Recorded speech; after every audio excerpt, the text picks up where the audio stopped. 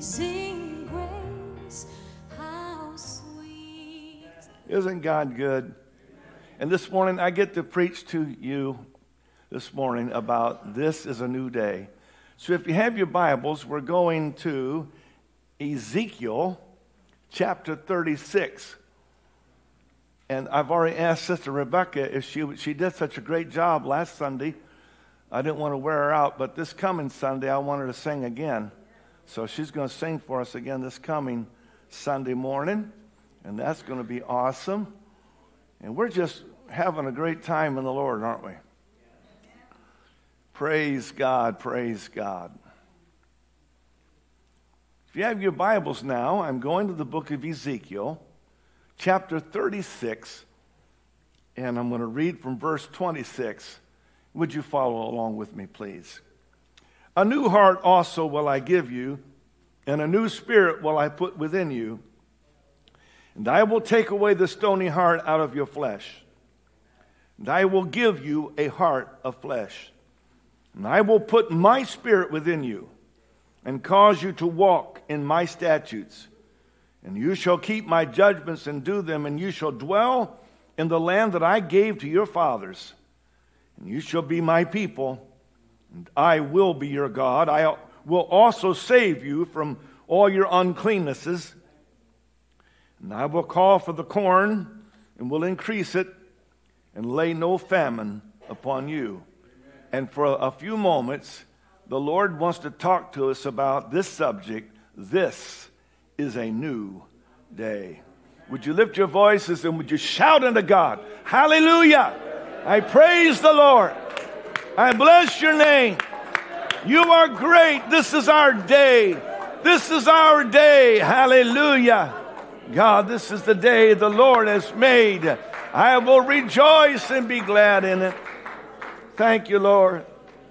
God bless you. You may be seated. I didn't say anything, but Sister Kim Kimball's mother passed away, and we certainly want to be in prayer for Sister Kim Kimball, okay? That God would be with her and her family. So I just wanted to make you aware of that. This is a new day.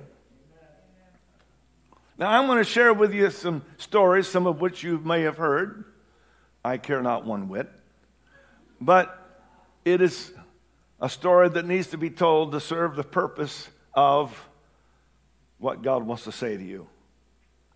The 1920s saw the first golden age of California football, as the Golden Bears went 50 straight games without a defeat from 1920 to 1925, with a record of 46 wins and 4 ties. Roy Riegels played center in the 1928 University of California football team. Riegels led the Golden Bears in conference minutes, played that season, and he was voted onto the All-Coast team. He was a good blocker, but his strength was playing what they called roving center on defense, similar to present-day middle linebacker. Cal's coach, Nibs Price, gave credit to Riegels as he said, quote, the smartest player he ever coached. That year, California's Rose Bowl opponent was undefeated. It had outscored its opponents 213 points to 40 after 9 games. And it was nationally broadcast. It was January 1st, 1929. They faced Georgia Tech at the Rose Bowl in Pasadena. Midway through the second quarter, Riegels, who played center on both defense and offense, and who had been playing a role similar to that of a defensive nose guard or nose tackle today, picked up a fumble by Georgia Tech. When Roy Riegels picked up the fumble, he was only 30 yards from Georgia Tech's goal. Later, Riegels told the Associated Press, he said, I was running toward the sidelines. When I picked up the ball, I started to run to my left toward Tech's goal, and somebody shoved me, and I bounded into a tackler. I pivoted to get away, and I completely lost my bearings. Has anybody ever had that happen to you, where you completely lost your bearings? Oh, never mind. Regals was completely disoriented. He turned around and he ran like the devil. He ran 69 yards in the wrong direction. His teammate and quarterback, Benny Lam, chased Regals, screaming, "Stop! Stop!" Benny Lam was known for his speed, and he finally caught up to Regals at the California 3-yard line and tried to turn him back, but he was hit by a wave of Georgia Tech players, and they carried him to the 1-yard line, the 1-yard line. And so, after the game, or actually after that play, Regals was so distraught that the coach had to talk him into going back out on the field for the second half. And he said, "Coach, I can't do it. I've ruined you. I've ruined myself. I've ruined the University of California. I couldn't face that crowd to save my life." He was so ashamed and embarrassed. He said, and I quote him, he said, "I wanted a hole to open up in the ground so I could jump in it." He said, quote, "You run the wrong way with a football in front of 60,000 people, and it's pretty hard to lie your way out of it." But Roy Regals had a good coach. And the coach responded by saying, "Roy, get up.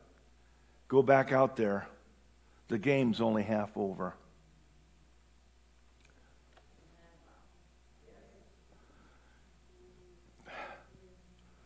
I know that's a historical fact, but I feel the Holy Ghost saying to somebody, you got to get back up. The game's only half over right now.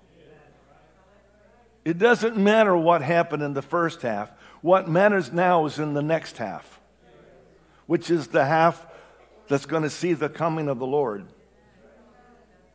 The coach talked him into it, and he went out and played and turned in a stellar second half performance. They still lost by 1 point. But the Georgia Tech center and the captain of the opposing team said, "Regals was the best center I've ever played against all year.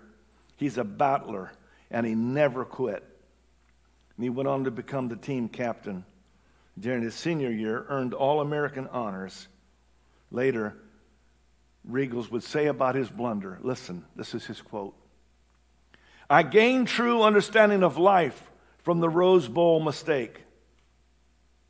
I learned you can bounce back from misfortune and view it as just something adverse that happened to you." And later, Regals was inducted into the Rose Bowl Hall of Fame. Come on, somebody. It doesn't matter what's happened in the first half of the game. I'm looking at people who, every one of you, are a star in your own right. You have abilities and giftings that are unique to you. And God has called you. And you haven't been called home yet. You haven't received your harp and your crown yet. And you got people that you know personally that are in the grandstands of heaven cheering you on and saying, "Go, go, you can do this."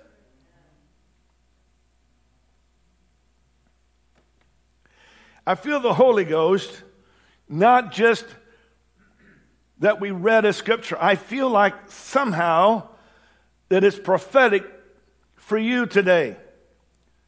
I feel like you should receive what I'm going to say next as a prophetic word from the Lord for you personally. Are you ready? "A new heart also will I give you. A new spirit will I put within you. I will take away the stony heart out of your flesh, and I will give you a heart of flesh. I will put my spirit within you and cause you to walk in my statutes." You haven't been able to do it on your own, but I'm going to put my spirit so that you can walk in my statutes, and you shall keep my judgments and do them. Listen to this. And you shall dwell in the land I gave to your fathers. Now I know that prophecy is fulfilled in concentric circles. And Peter could say this is that. And 2,000 years later, I can say this is that. And neither one of us are lying. And I can tell you that to the Old Testament people of God, he said, you shall dwell in the land that I gave to your fathers. But I realized this morning, as I was reading through this again, that God was speaking to people in this congregation and to me. And he's saying, I'm going to cause you to dwell in the land that I gave to your fathers. What did God give to our fathers? These signs shall follow them that believe. That's the land that God gave to your fathers. Repent and be baptized, every one of you. That's the land that God gave to your fathers. Greater is he that is in you than he that is in the world. That's the land that God gave to your fathers. And you shall dwell in the land that I gave to your fathers, and you shall be my people. And I will be your God. Don't be afraid of COVID-19. Don't be afraid of earthquakes and wars and all kinds of things that are happening right now that are predicting the soon coming of Jesus. Lift up your heads and rejoice. Your redemption draweth nigh. And God says, I am giving you a new day. I am beginning a new day in your life. Now, I felt a fire that just hit me right down here, and it's going all the way through my body right now. The Holy Ghost is saying to somebody in this house, I don't care how good you've done. I don't care how bad you've done. I don't know what your past is, but I will tell you this, that the Holy Ghost is saying to you that are in this building and to those who are watching with us online, I am giving you the land that I gave to your fathers. Somebody just act like you believe it just for a moment. Just go ahead and say, oh God, you're doing it.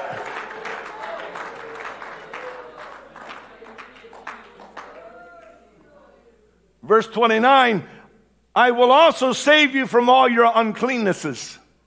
See, there's some situations that we just don't have the power to deal with. But God says, this is a new day. I will save you from all your uncleannesses. I'm going to pick you up. I'm going to deliver you from that temptation. I'm going to deliver you from that evil. And I will call for the corn and will increase it and lay no famine upon you. I believe that the Lord has shown me that God intends to bless his people like we've never been blessed between now and the rapture. Now you can sit there and say, well, if the Lord were to open windows of heaven, might that be so? And you will see it, but you will not participate in it. But I'm asking for those of you who would have a little faith right now and say, you know what? God is causing an increase of corn. Hallelujah. He's increasing us physically and spiritually, financially, mentally, and emotionally. And you ought not to sit there and stare at me like some bump on a log. I've come to understand something, that how I respond to the promise of God has a lot to do with me seeing the fulfillment of those promises. And sometimes you got to walk around the walls before they fall. And sometimes you got to try to stretch forth that withered hand before it's ever healed. And sometimes you have to make an effort to get up and rise up and pick up your bed and walk. And sometimes God says, go wash in the pool of Siloam before your eyes will see. But oh my God, the reaction that we give to God has a lot to do with the fulfillment of his promise. I feel such a heavy anointing. I wonder if there's anybody that would just recognize God right now. Give God a salute of praise. Give God some kind of indication that you believe him.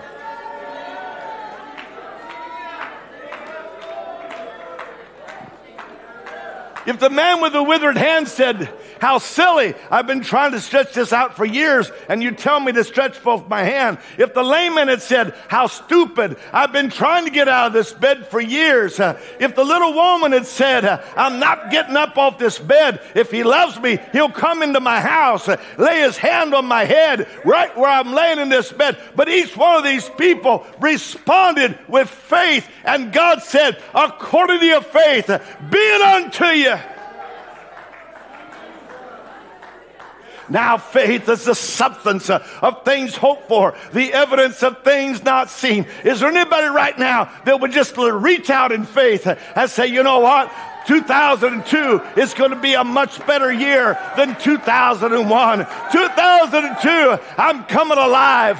2002, I'm possessing the land that God gave to my fathers. I feel the Holy Ghost in this house. You know what? We have to rise up. The kingdom of heaven suffereth violence, and the violent take it by force. You have to be willing to rise up and take the rod of God in your hand.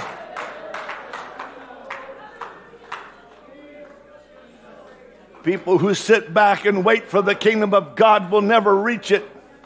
For the kingdom of God suffereth violence, and the violent take it.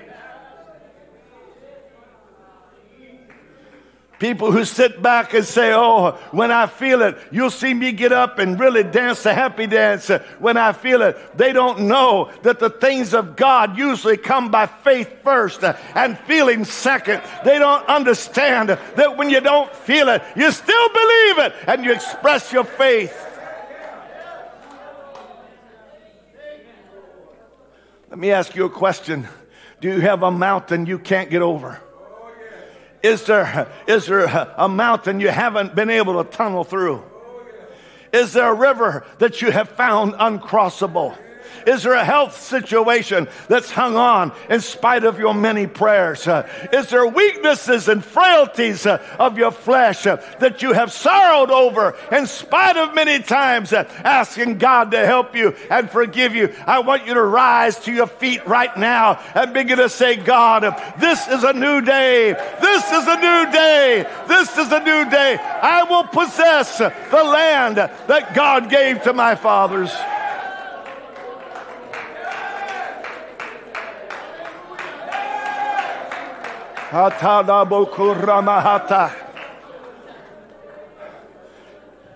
You may be seated. All throughout our land today, there will be churches that will assemble. They will give God a nod. They will give God their assent.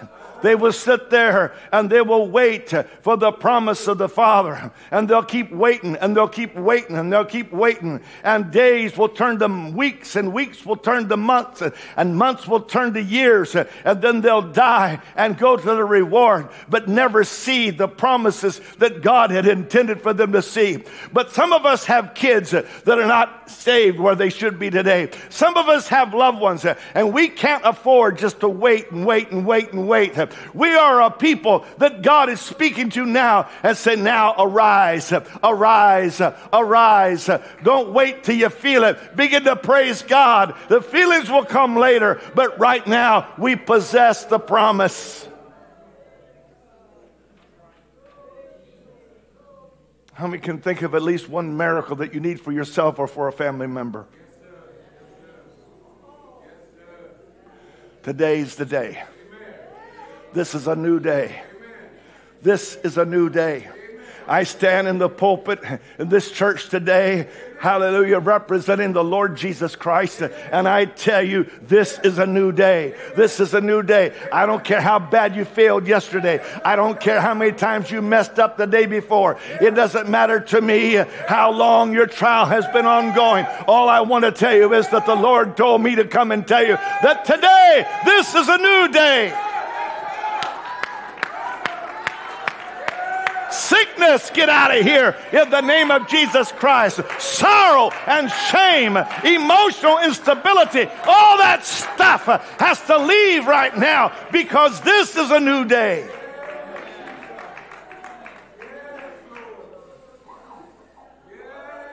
The word of the Lord has come to us today.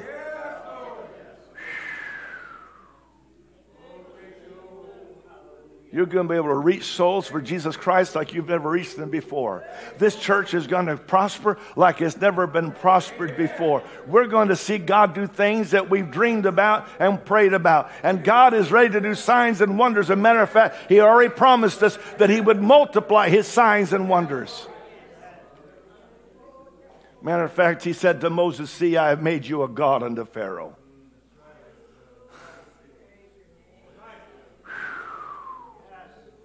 God, turn our whimpers into war cries.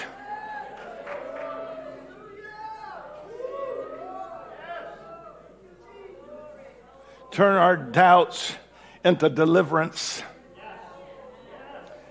Turn our weaknesses into strength. For God said, "I will cause you."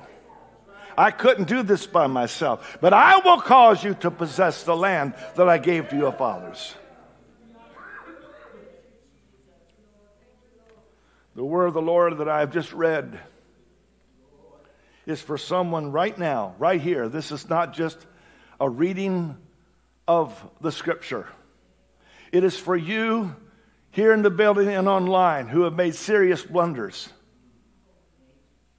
But in your heart, you desire to be what God called you to be. You desire it more than anything in the world. I believe I'm talking to somebody right now.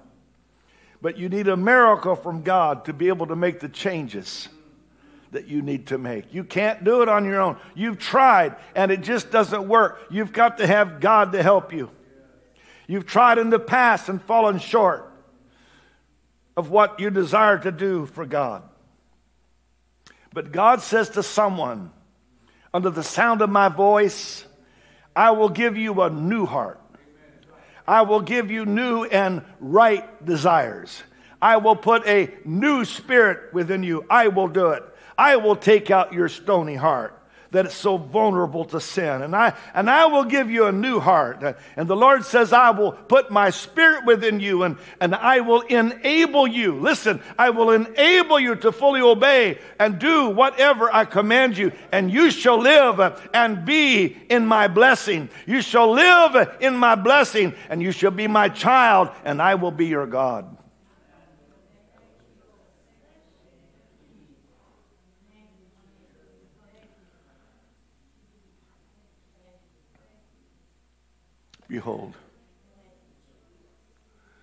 Behold, now I will cleanse away your sins, and I will not let you fall short of the things you need.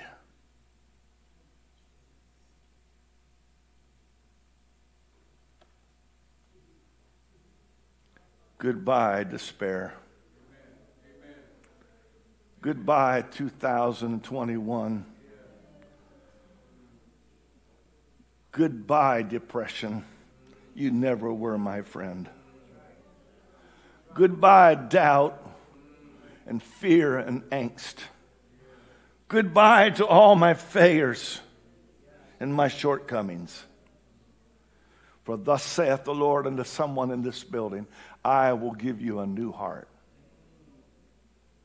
and a new spirit.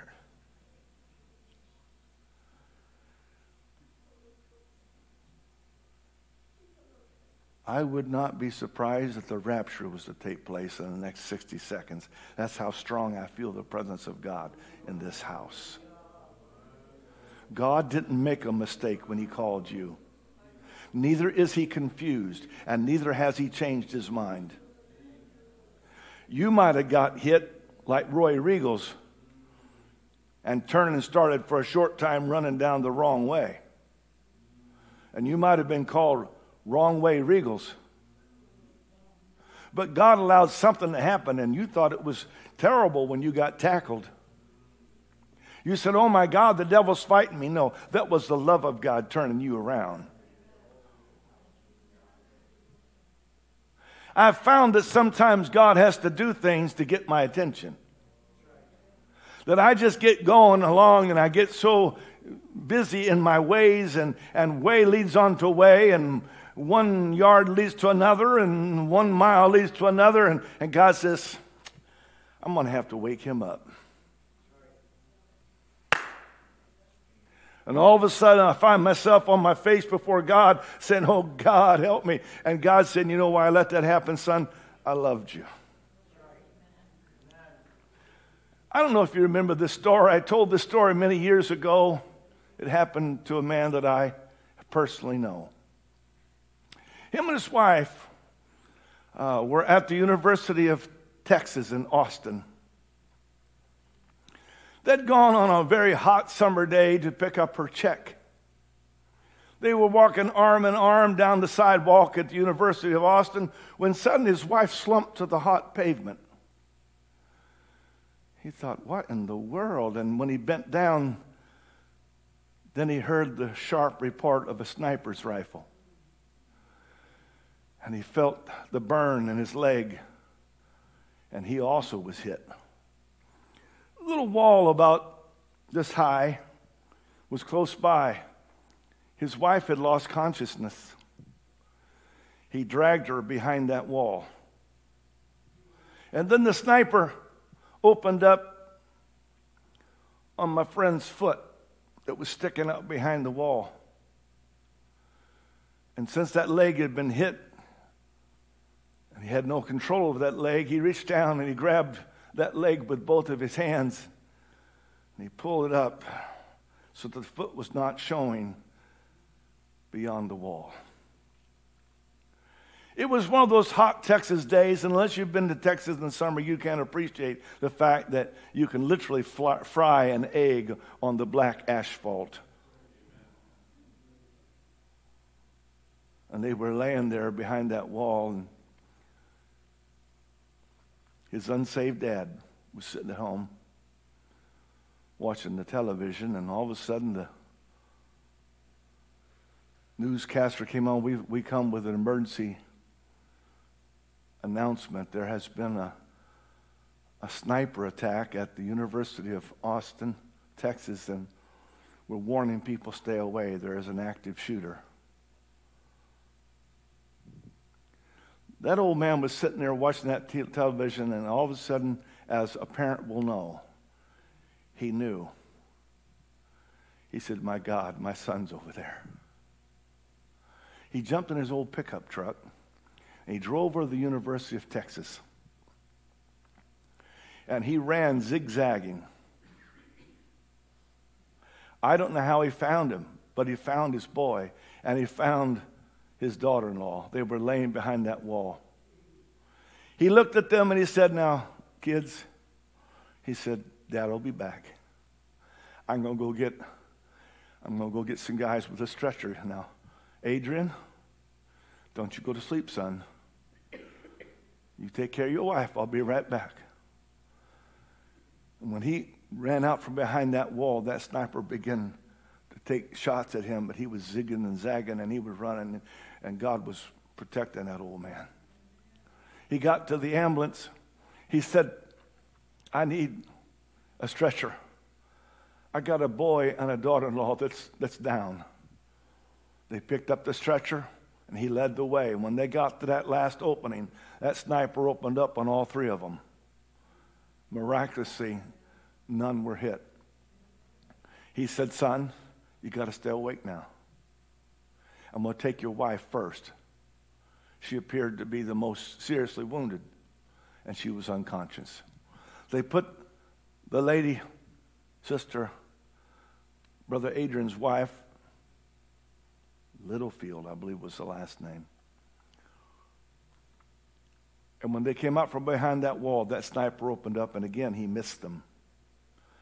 They ran, put her into the ambulance, grabbed another stretcher, came back for him, ran through another hail of bullets, put him on the stretcher, and when they come to the end of that short wall, they're hunkered down.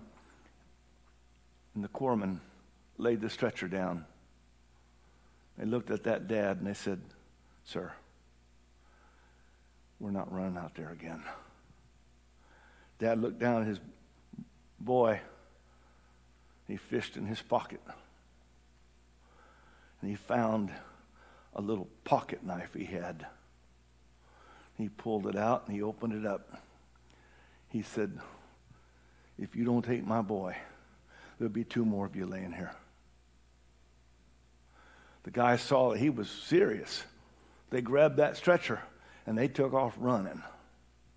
Made it back to the ambulance, and this time the second ambulance took off, and this time with Adrian and his dad sitting beside the stretcher in the ambulance. They told the dad, they said, now, if he goes to sleep, he may never wake up, so you keep him awake. We're getting there as fast as we can. That old man sat there beside his boy, and his eyes would start to roll back in his head, and he'd smack him and say, son, you got to stay awake, son. Pretty soon, that wasn't doing it. He had to hit him a little harder. Son, you got to stay awake. I can't let you go to sleep. And by the time they got to the hospital, that old man was slapping him so hard that his head would roll, so hard his head would roll. And he was screaming, you can't go to sleep. I won't let you go to sleep. When they got to the hospital, they had two lines, one for the terminal, one for those who had hope. And the person who was in charge of making that decision started to point him to the line of the terminal. But that old man walking beside that stretcher, slapping the boy and saying, boy, you got to stay awake. You got to stay awake. Daddy can't let you go to sleep. I've got to keep you awake. And the boy's eyes would open again. He put him in the line for those who would receive immediate assistance. I have to stop this story just for a second to tell you. Some of you have gotten a slap lately. Somewhere along the line, it was hard enough it made your head roll. But let me tell you what, that is not the devil. That is God loving you. That is God saying, turn around, wake up. I can't let you go to sleep. If I let you go to sleep, you'll never wake up. I've got to keep you awake. That is the love of God.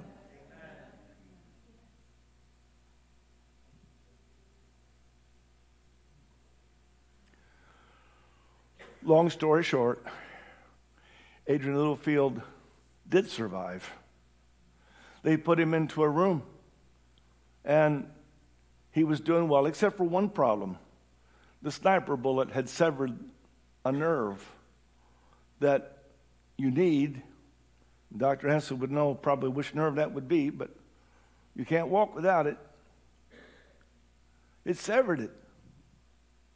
And the doctor said, you'll never walk again. You'll always be in a wheelchair. I heard Adrian tell this story. He said, my dad was in the hospital room watching over me. There was nobody else in the room. He said, Dad, help me get up. His dad said, son, no way. The nerve is severed. You can't get up. He said, Dad, help me get up. You see, Adrian Littlefield was an apostolic preacher. Dad, help me get up. He forced his dad to help him get up. He said he got a hold of the rail and he got a hold of something and he took a step with his good leg and he said, in the name of Jesus, and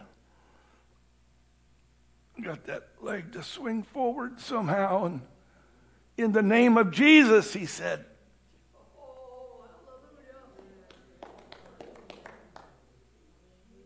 And his dad was standing beside him helping him, and he made it to the bathroom, sat down on the toilet, closed the door. The doctor came in. Dad just turned a little white, and he said, the doctor said, where's the patient? His dad was so God, he said, I couldn't say anything. He said, I just pointed at the bathroom.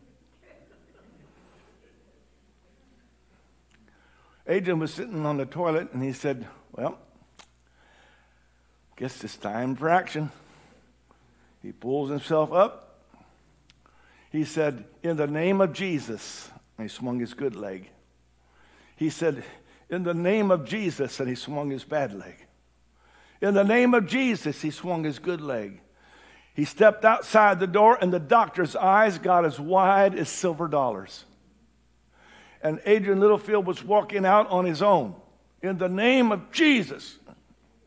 In the name of Jesus. And when I heard this story, Adrian Littlefield was standing in the pulpit. and he was preaching, you'd never know that nerve had ever been severed. I am saying to somebody in this room today, please hear me. Please hear me. It's important that you hear me. This is a new day. Doesn't matter how impossible it has been in the past. It doesn't matter if it's medically impossible. Doesn't matter if it's financially impossible. Doesn't matter if it's socially impossible or spiritually impossible. This is a new day, and God is waiting for somebody today to say, all right, I receive it. I don't know if I feel it yet, but I receive it. I'm going to possess the land that God gave to my fathers.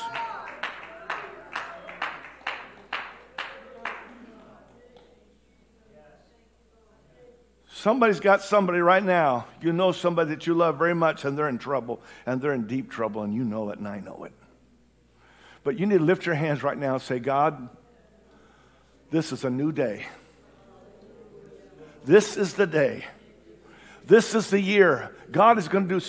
I feel like a supernatural, phenomenal miracle is about to take place in somebody's life and in somebody's family. Come on, somebody. I'm not asking if you feel it. Hey, you might feel it, but even if you don't feel it, receive it by faith. I command that mountain to be removed and cast into the sea in the name of His Majesty, Jesus Christ.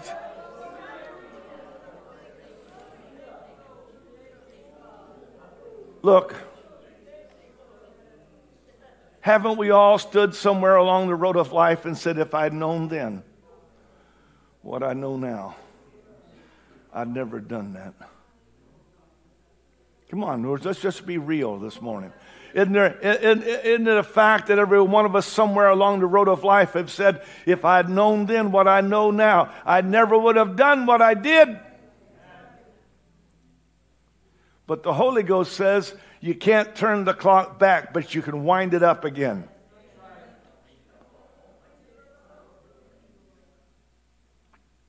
You can't go back, but you can sure have a new day. You can wind it up again. And I'm telling somebody that what God has for you is completely different than what you've experienced in 2021. That God has something completely better, completely different, completely new. God has reshifted your focus. He might have allowed you to be slapped in the face. It wasn't because He didn't love you. It's because He does love you that He's waking you up and saying, now I'm calling you to fulfill the mission that I gave you. I feel it so strong. I feel like somebody right now, if they were just to acknowledge that God is speaking to them, that God would put that new heart and that new spirit and that new mind in them right now. Just acknowledging that God is speaking to you personally. Not just some vague, nebulous message that's going out over the airwaves, but God is speaking to you personally. See, sometimes we're slipping into a spiritual coma, and Father has to come and begin to slap us a little bit. I'm waking you up, honey. I'm gotta keep you awake. It is of the Lord's mercies that we are not consumed, because His compassions fail not. They are new every morning. Great is thy faithfulness. See, you look around and you say, oh, those other people, they don't have problems like I have. They don't have the history I have. They don't have the situation. If you only knew. It's only by the grace of God that I'm standing here right now. I am a miracle of mercy. I should have fallen, my soul cast down, but mercy rewrote my life. In every person's and every individual's life, there comes various interchanges and intersections in life. And sometimes we take the left fork when we should have taken the right. And I don't know what to tell you except, and I know we don't like to do it, but the only thing we can do really to get it straight is to retrace our steps back to that junction. Because the further you go down that road when you should have taken the right fork and you took the left, the more out of kilter and out of tune and out of rhythm your life becomes.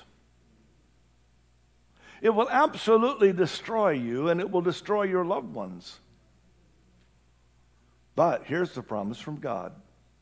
You shall know the truth, and the truth shall make you free. The very thing that the devil said you can't do, you don't want, is the only thing that will set you and your family free.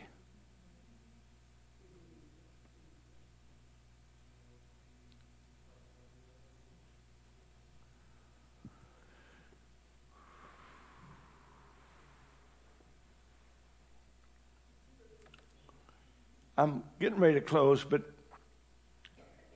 you ever notice the men who followed David? Do you know where they came from? What would later be called David's mighty men? Do you understand their humble beginnings? Well, if you don't, here's a verse that'll explain it to you. 1 Samuel 22:2, and everyone that was in distress, and everyone that was in debt, and everyone that was discontented, gathered themselves unto him, David, and he became a captain over them, and there were with him about 400 men.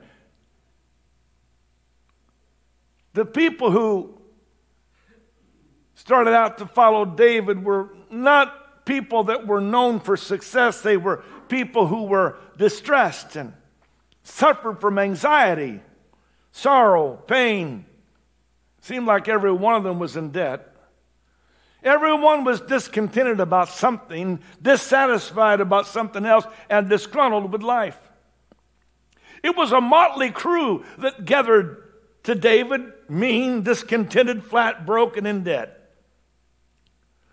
What in the world changed them? I would submit to you it was because they hung out with David.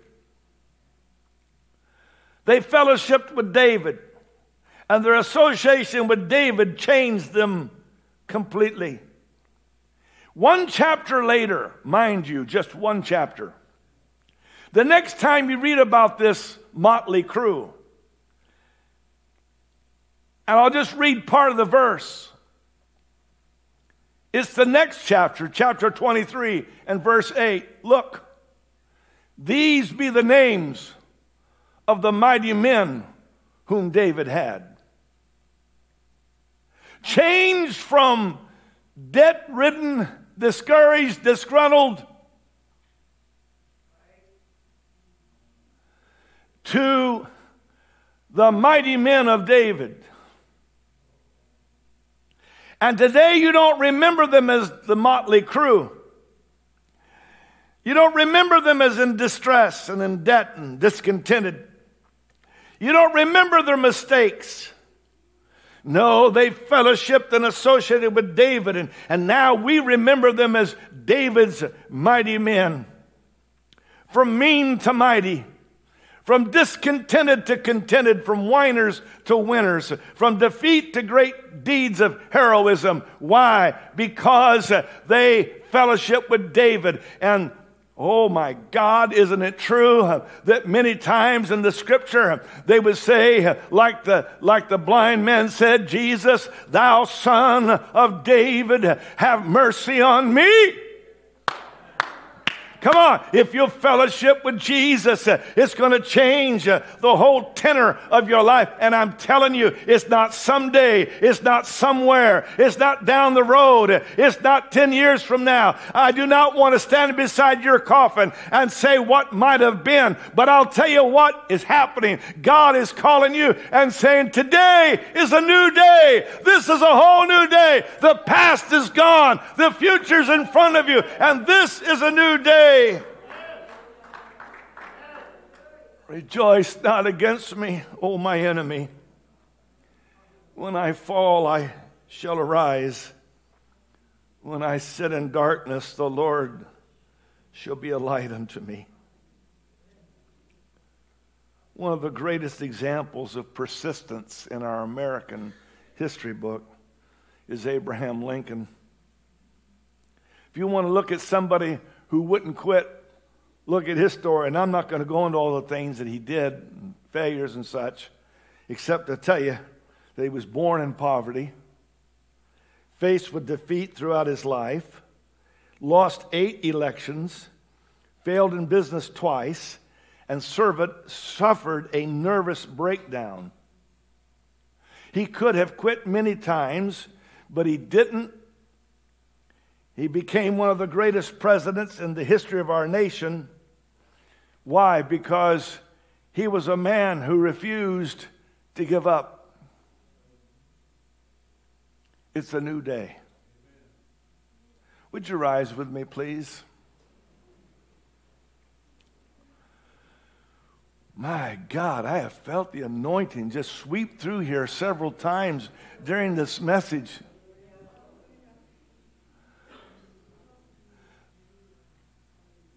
I'll rephrase, the Holy Ghost is making a direct promise to you.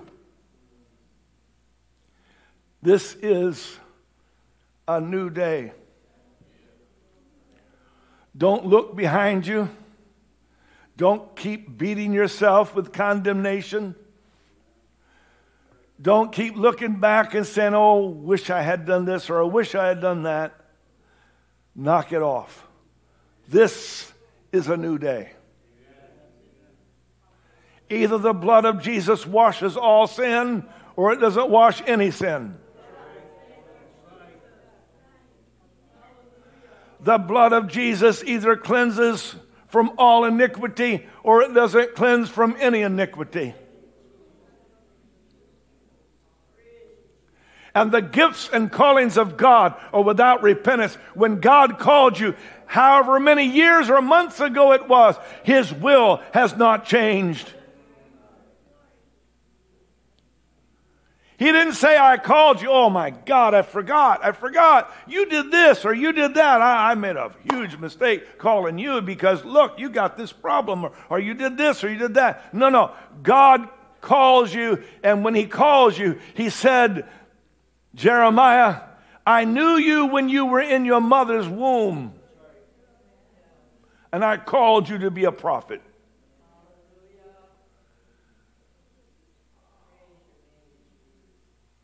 I don't care how bad you failed. What I want to know is there anybody here willing to get up? I don't care how long it's gone on. All I want to know is there anybody here that's willing to say, this is a new day. I hear the call of God, and like Abraham of old, I will follow. I hear the call of God, and like Enoch, I'm going to walk with God, and I will not be, for God will take me. He will translate me at some point. I will walk with God. I'll build that ark.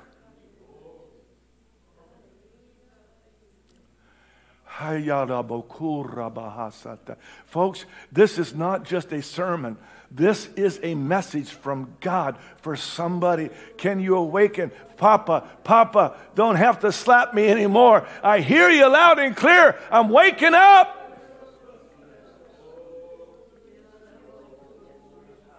It's a new day.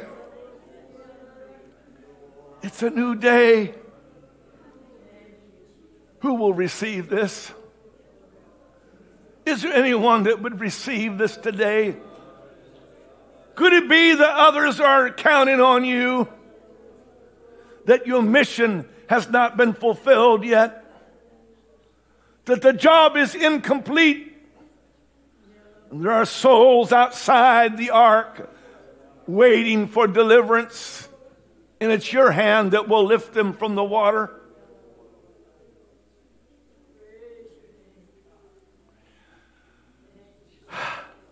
Boy, you feel that? There was a preacher many years ago, moved into a new town to take a pastorate. One of the first stops he made was at a barber shop. He walked in, sat down in the barber's chair. The barber put the robe around him and started cutting his hair, and it was brand new. He'd never been in the town, never been in this barber shop, and the barber said, "Preacher, do you know who I am?" The preacher looked at the barber and he said, "Nah. Well, you seem familiar, but I can't quite place you." He said, "Well, if you don't know, why don't you tell me why I should know you?" "Nope. If you don't know me, I'm not telling you, but you should never have forgotten me." Finally, the day came and the preacher was called to a different town to pastor a different church, and he was resigning. Him and the barber had become good friends, and he walked into the barber shop and said, "John, I'll be leaving this week for a new town. I'll be taking another church, and I won't be here anymore, and I'd really like for you to tell me why I'm supposed to remember you." He said, "Okay, preacher, I'll tell you now that you're leaving town." With that, he rolled up his arm sleeve. He looked at that preacher. He said, "Did you serve in the United States Navy?" He said, "Yes, sir." This has been many years ago. "Were you in the Battle of Midway?" "I was."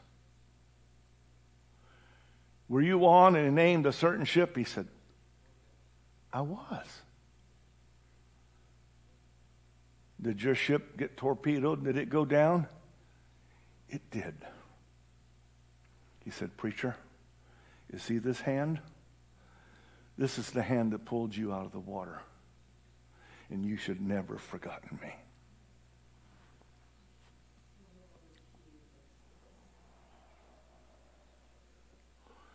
I'm preaching to somebody right now with a heart of love. The greatest revival that God's people has ever seen begins this year. Is there anybody that would say, "Lord, it's a new day. I'm in. It's a new day. It's a new day. You are going to give me the power to do what you've called me to do. You're going to give me a new heart, a new spirit. You're going to give me the strength to do what I've got to do. I won't do this by my strength. I'll do this by your strength." And I'm still waiting for somebody to rise and walk to the front and say, "God, it's a new day. I recognize it. I'm waiting for a saint of God. I'm waiting for anybody that wants to walk to the front and say, this year is going to be a better year than anything I've ever experienced in my life.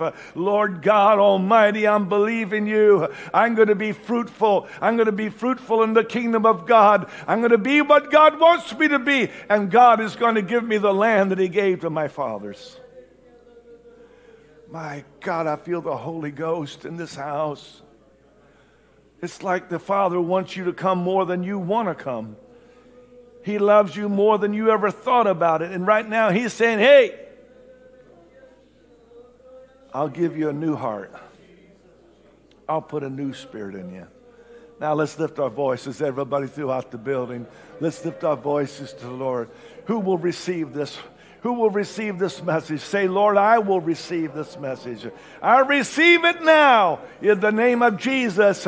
It's a new day, and I receive it in Jesus' name. You're giving me a new heart and a new spirit. You're giving me all things new." Hallelujah. Lord, today is the beginning of a brand new life, and I receive it in Jesus' name. I receive it. Oh, I'm not going to stop. I'm just going to keep praising God for a moment. Wherever you are in this building, you just start talking to God. You know God's talking to us, and let's just give God the praise for a few moments. Hallelujah, hallelujah, hallelujah. Oh, I feel that Holy Ghost burn right now. Hallelujah, hallelujah, hallelujah. God, you never make mistakes. And Lord, you called us, and now here we are. Here we are, Jesus. Here we are. Here we are. Hallelujah. Here we are. Halalamoku ramasata. Ramonona mosanda ladaramokuto. Rimandada maha. Let the fruit of the Spirit, let the gifts of the Spirit, let the work of the Spirit be accomplished in our lives. Oh Lord, let everything you ever wanted us to have be ours this year. Oh God, the things that you gave to our fathers, to Abraham, Isaac, and Jacob, and to Peter, James, and John, our spiritual fathers, give us that land as you said you would. Do like you said. Let our children rise up to know the Lord.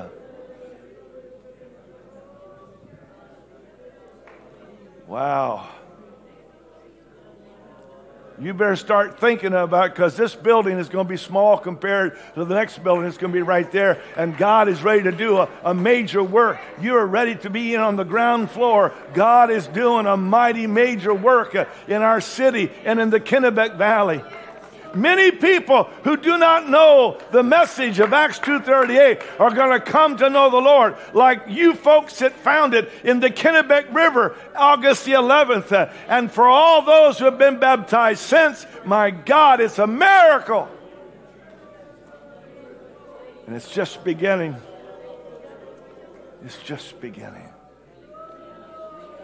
I'm believing and receiving what Jesus said. Oh, hallelujah. I couldn't do this on my own, but through the power of the Holy Ghost, I can do it. I couldn't do this on my own, but through the power of the Holy Ghost, I can do this. Hallelujah. Hallelujah. Mighty signs and wonders in the Holy Ghost. Miracles and healings. Hallelujah. Salvation, deliverance. Thank you, Jesus. All because of Calvary. Hallelujah.